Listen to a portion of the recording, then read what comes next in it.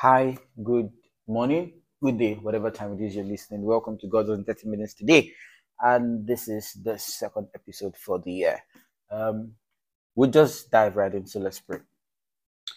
Father, we receive scales falling off our eyes and off our hearts as your word, which is light, floods our hearts and establishes us and strengthens us in all of your will. Amen.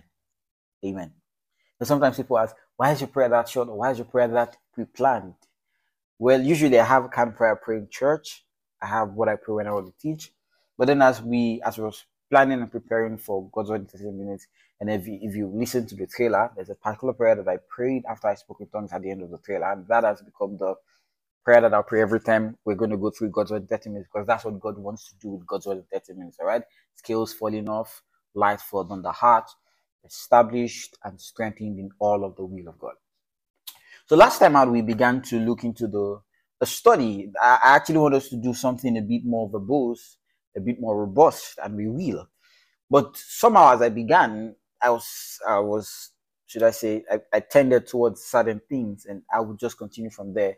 The Christian and his Bible. And I said last time out, I said that the Bible is the article of faith, and because it is where we find our most holy faith, like Jude says in Jude 1 chapter in verse 20, where oftentimes we quote when we want to talk about praying in tongues, when it says, building up yourselves on your most holy faith. So Jude calls our faith the most holy faith. So the Bible is the book that presents to us, and wherein we find evidence and facts and details about our faith, which is the most holy faith, which is our most holy faith. And every other conviction that we have in our hearts, every other truth that we believe must have evidence in the scriptures. Now, by this, I don't mean that every single thing that you believe in your life. So, I mean, you will say the human being has a brain. Say, I don't believe it. Why don't you believe it? I've never seen it in the Bible that the human being has a brain. No, don't be stupid. With all due respect, that's not what I mean. But no, don't do that. That should be ignorance quoted in Bible preference, right? You shouldn't do that. There are certain things that the Bible does not talk about. Now, I'll try and address that today or the next episode. There are certain things that the Bible does not talk about. There are certain things that the Bible has no conversation about. But there are certain things that the Bible has spoken about. In fact, the Bible was written to present a certain truth.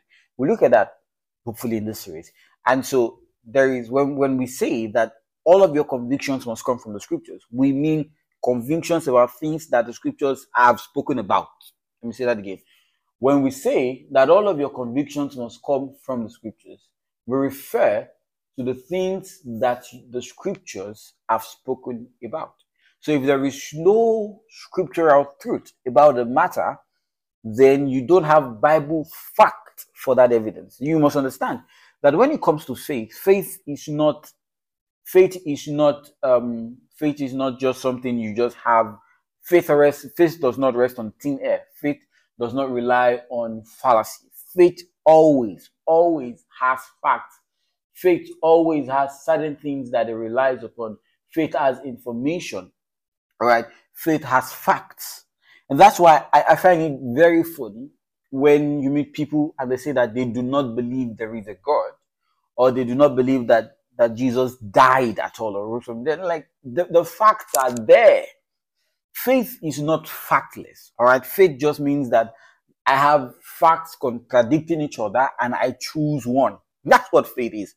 So, for instance, if there's a sickness in my body and I say that I believe that God's power would heal that sickness, that means that I can recognize that there's a sickness in my body, but I also recognize that there's another fact that states that God's power has the ability to heal me. That means that right now, as I'm speaking, if there's anybody who is listening, tuned in at this moment, and there's a sickness in your body, right now, as I'm speaking, if you receive this for yourself, as I'm speaking right now, as you're listening to me, if there's a sickness in your body, I just said God's power has the ability to deal with that sickness. So there's a fact that there's a sickness in your body, but there's another fact that God's power has the ability to deal with the sickness in your body. And so you're going to determine which fact you're going to prefer over the other, which fact you're going to hold with more value, which facts are going to hold more dear to you over the other. So which one would you pick? I would say God's power is able to heal me. And so if God's power is able to heal me, then I'm going to rely on God's power for healing.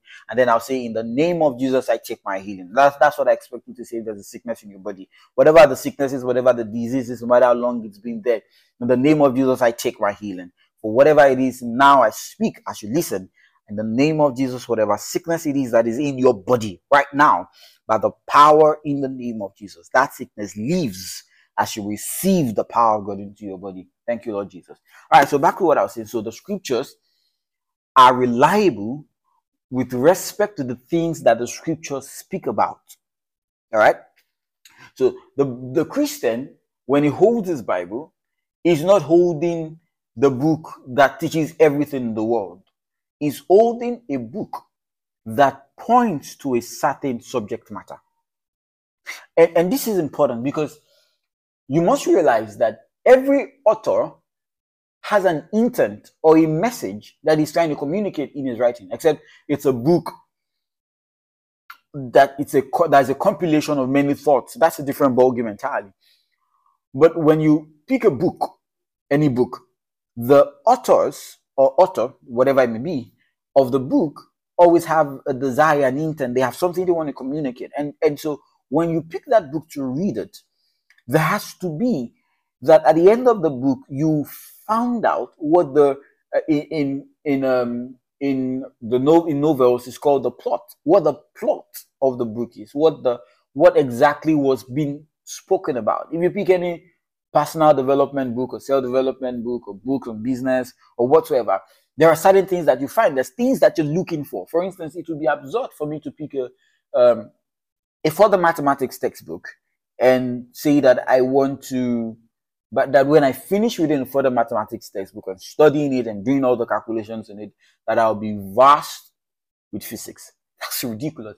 As similar as, I mean, they're both sciences, physics and further maths, but they are not the same. The bases and the calculation may have similar formulas, but they are not the same. And it's worse off when I now say, oh, if I study the further mathematics textbook, then I should know biology. You shouldn't know biology. They're not the same.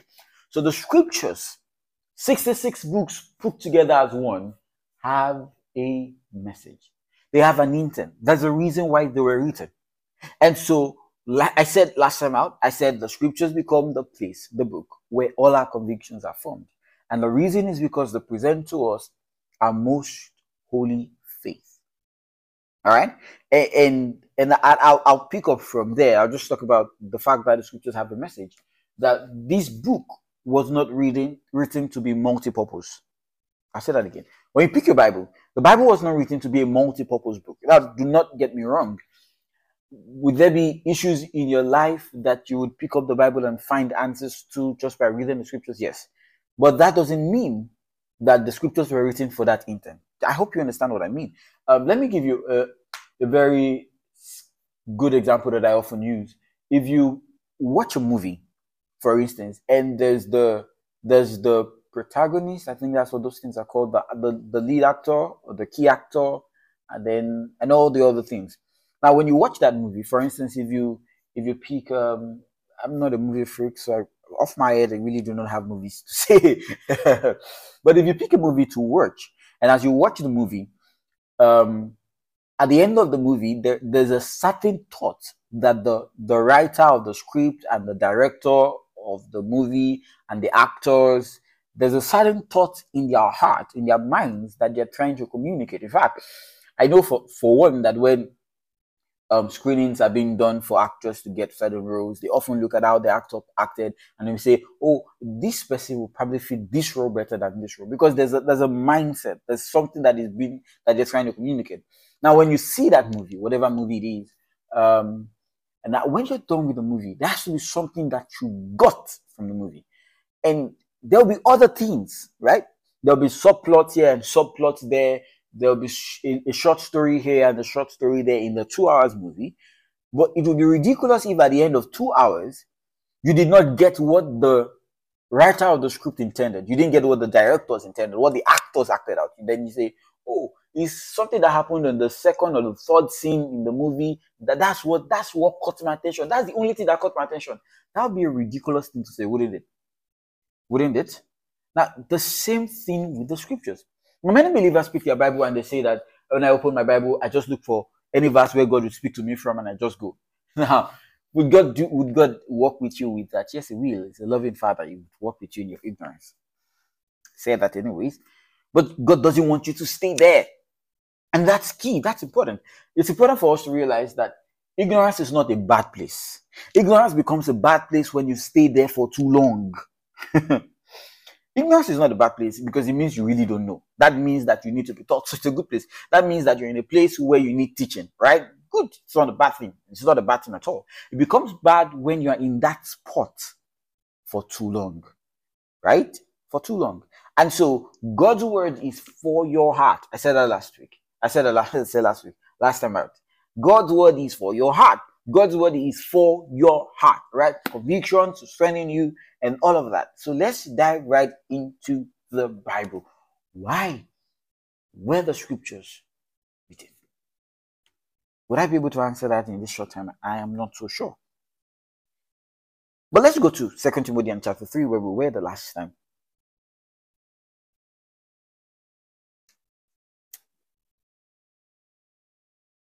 I'm going to say this by the Spirit of God, and I don't know who is listening to this that's going to need this. But the Lord said to tell you that I will do it in my time. That's what the Lord said. I will do it in my time. There's a lot of hastiness and there's a lot of rush.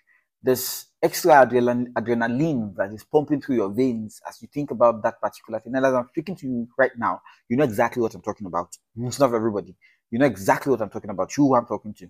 And there's a lot that you're trying to get done. That's exactly what I'm saying. I'm seeing you trying to do a lot of things. You're rushing here, and you're rushing there, you're picking from here, you're picking from there, and you're telling yourself that Solomon said to cast your bread upon many waters. You don't know where it's going to yield, and that's what you're trying to do. But nothing is yielding yet. And the Lord said to tell you, I will do it in my time. So what you're going to have to do is you're going to rest your heart, right? You're going to rest your heart. Isaiah says that the blessed are those who trust in Him, who place their faith in Him, right? So you put your trust in Him. You put your trust in Him. Isaiah also says that he that has faith makes no haste. He shall not be in haste, right? So rest. Hallelujah. Rest. God's got it, and He will do it in His time. So 2 Timothy 3:16.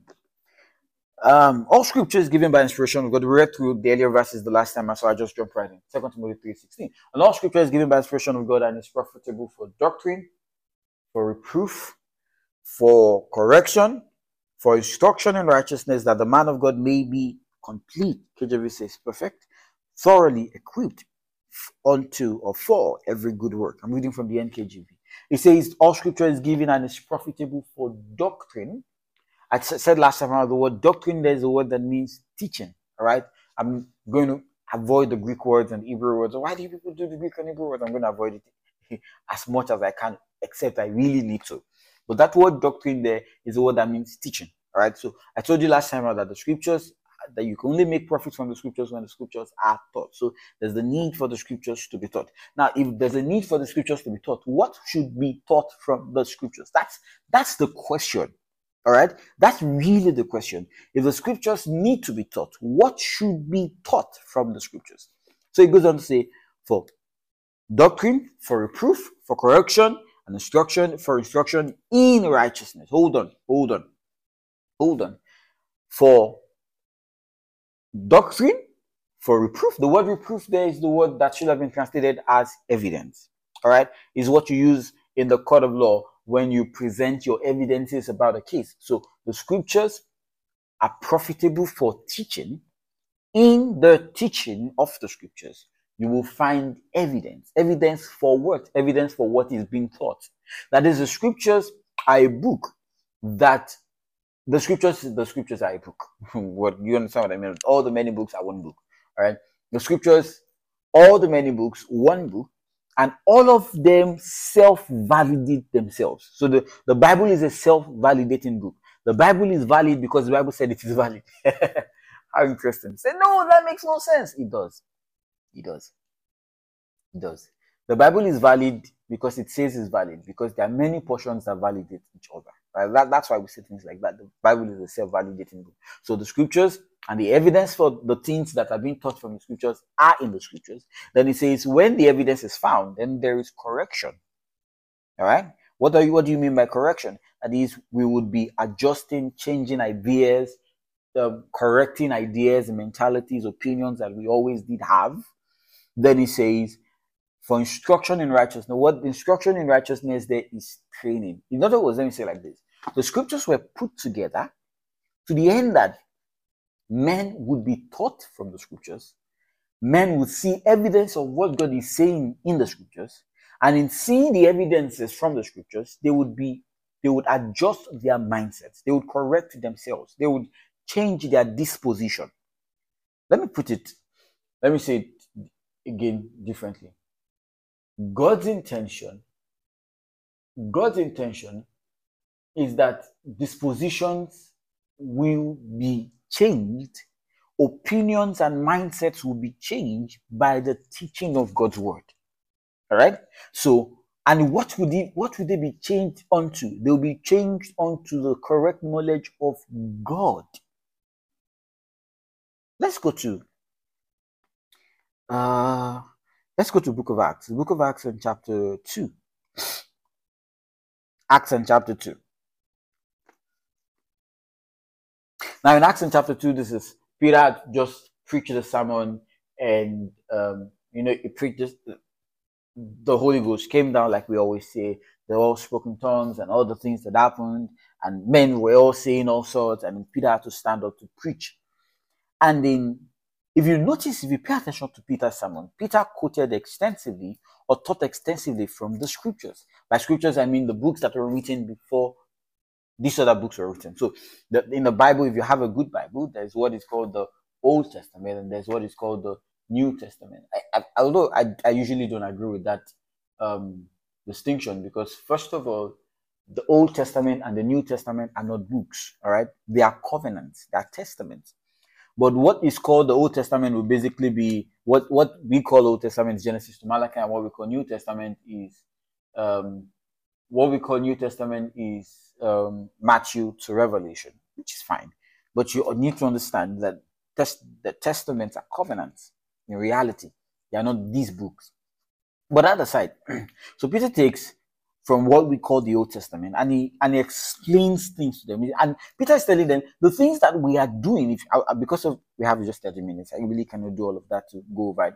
But like I said, the aim of God's word in 30 minutes is for you to have things to think about through the day, right, and through the week. So if you go through Peter's sermon, you find out that Peter is. They said these guys are drunk, and Peter goes to what he says, what they are saying, and he's addressing those issues. He says, we're not drunk as you suppose. This is the third hour of the day, but this is that was spoken by the prophet Joel, and then he quotes Joel, then he explains Joel, then he talks about Jesus risen, and he quotes David, and he explains David, and then says David is dead and buried. You see, he used the scriptures to give evidence to the teaching of the word of God, to the end that words. Look at it. What was the end? What was the goal of Peter's sermon? And he says here, look at, thank you, Lord Jesus. In verse, I do not want to take your time while reading this. In verse 36, it says, let all the house of Israel know assuredly that God had made this Jesus, whom you crucified, both Lord and Christ. And when they heard this, they were cut to the heart and said to Peter and the rest of the apostles, men and brethren, what shall we do? Then Peter says, repent and be baptized.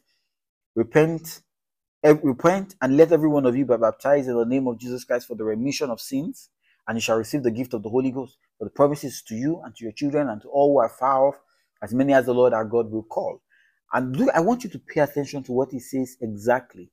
He says, repent and let every one of you be baptized. You see, that word repent is to change the mindset that you have. Change your mindset. Repent.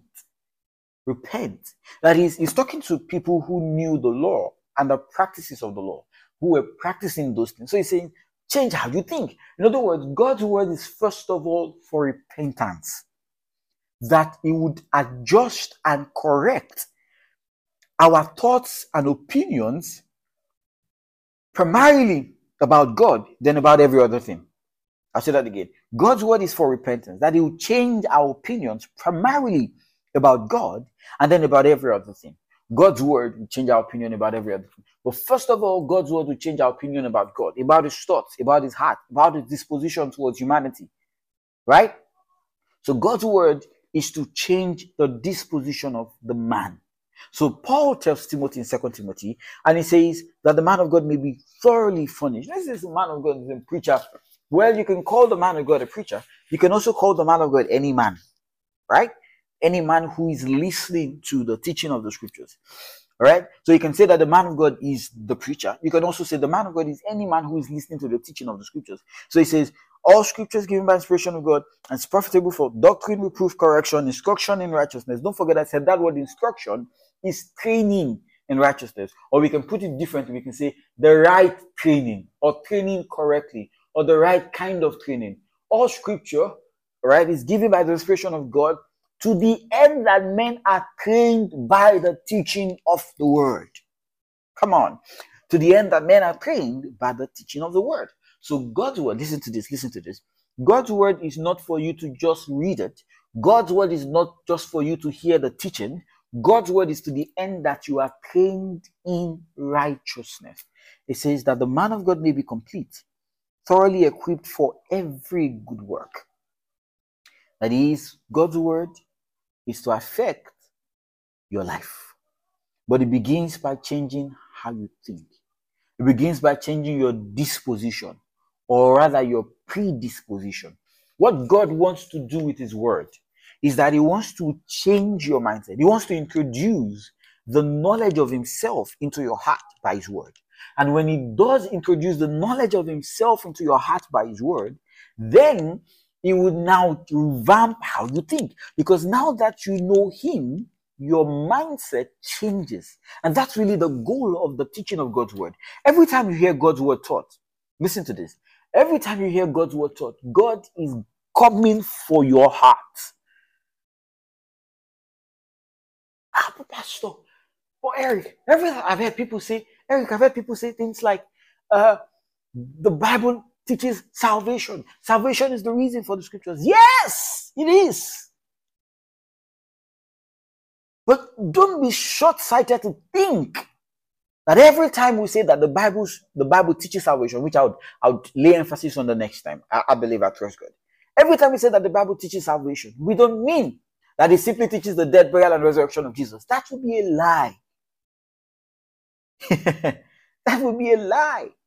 When we say that the scriptures teach salvation, which is through faith in Christ, you must understand that that context is not limited to the information that gets a man saved. It includes the information that matures the man.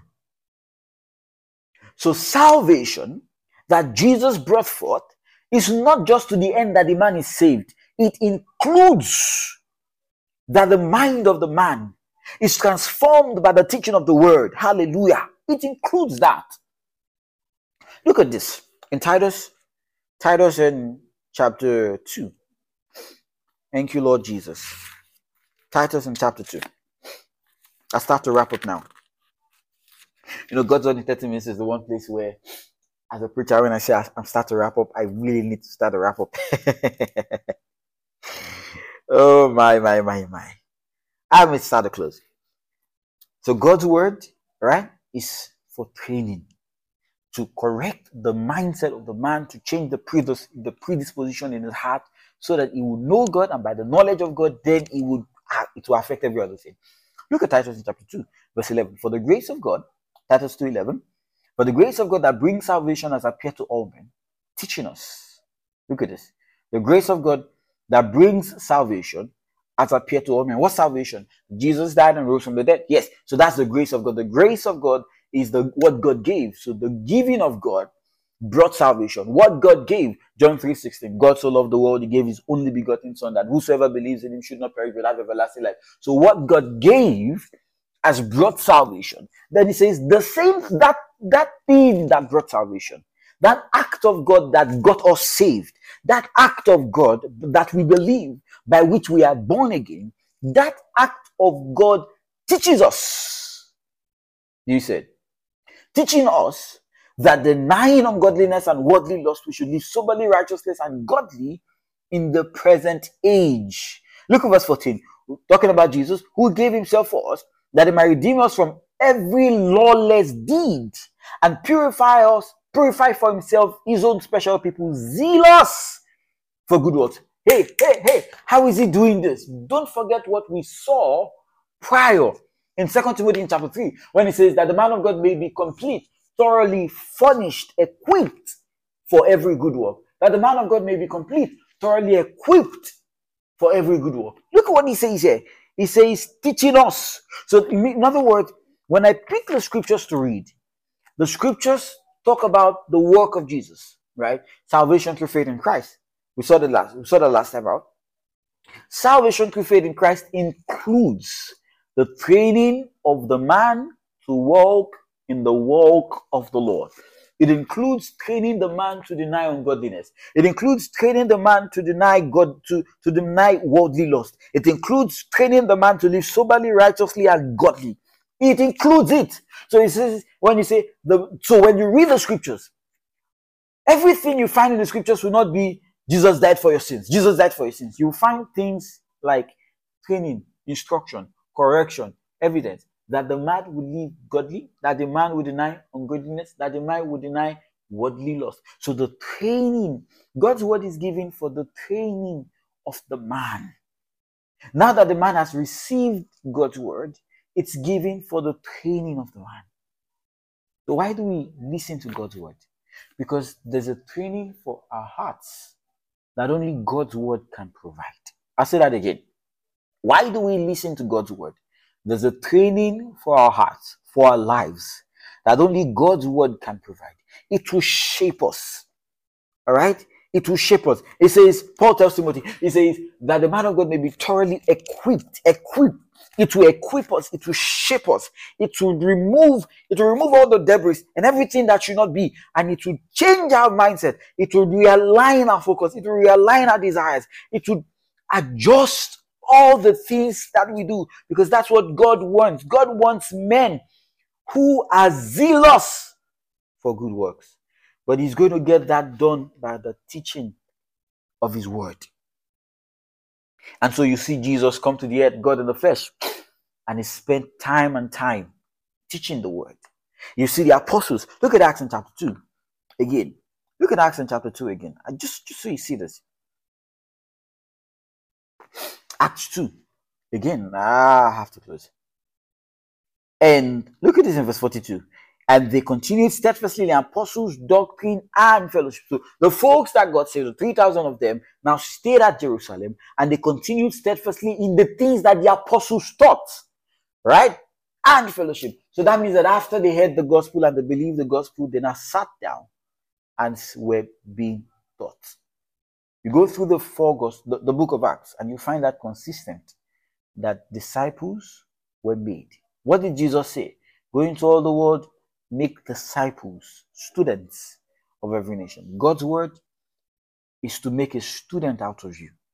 A student of the heart of God, the mind of God, the thoughts of God, the plans of God, the intents of God, the purpose of God, the will of God, the ways of God, so that you can walk in that walk as a child of God in truth, where God's word influences your heart entirely, and you are transformed by the very word of God. I pray for you today that your heart is open to the training that is found in God's word. Your heart is open to the correction that you will find in God's word. Your heart is open to the evidence you will find in God's word. Your heart is open to the correction, instruction, and the nurturing that is in God's word for you, so that you will be thoroughly equipped, complete, and furnished unto every good work. Have a blessed day, and see you next time. Goodbye.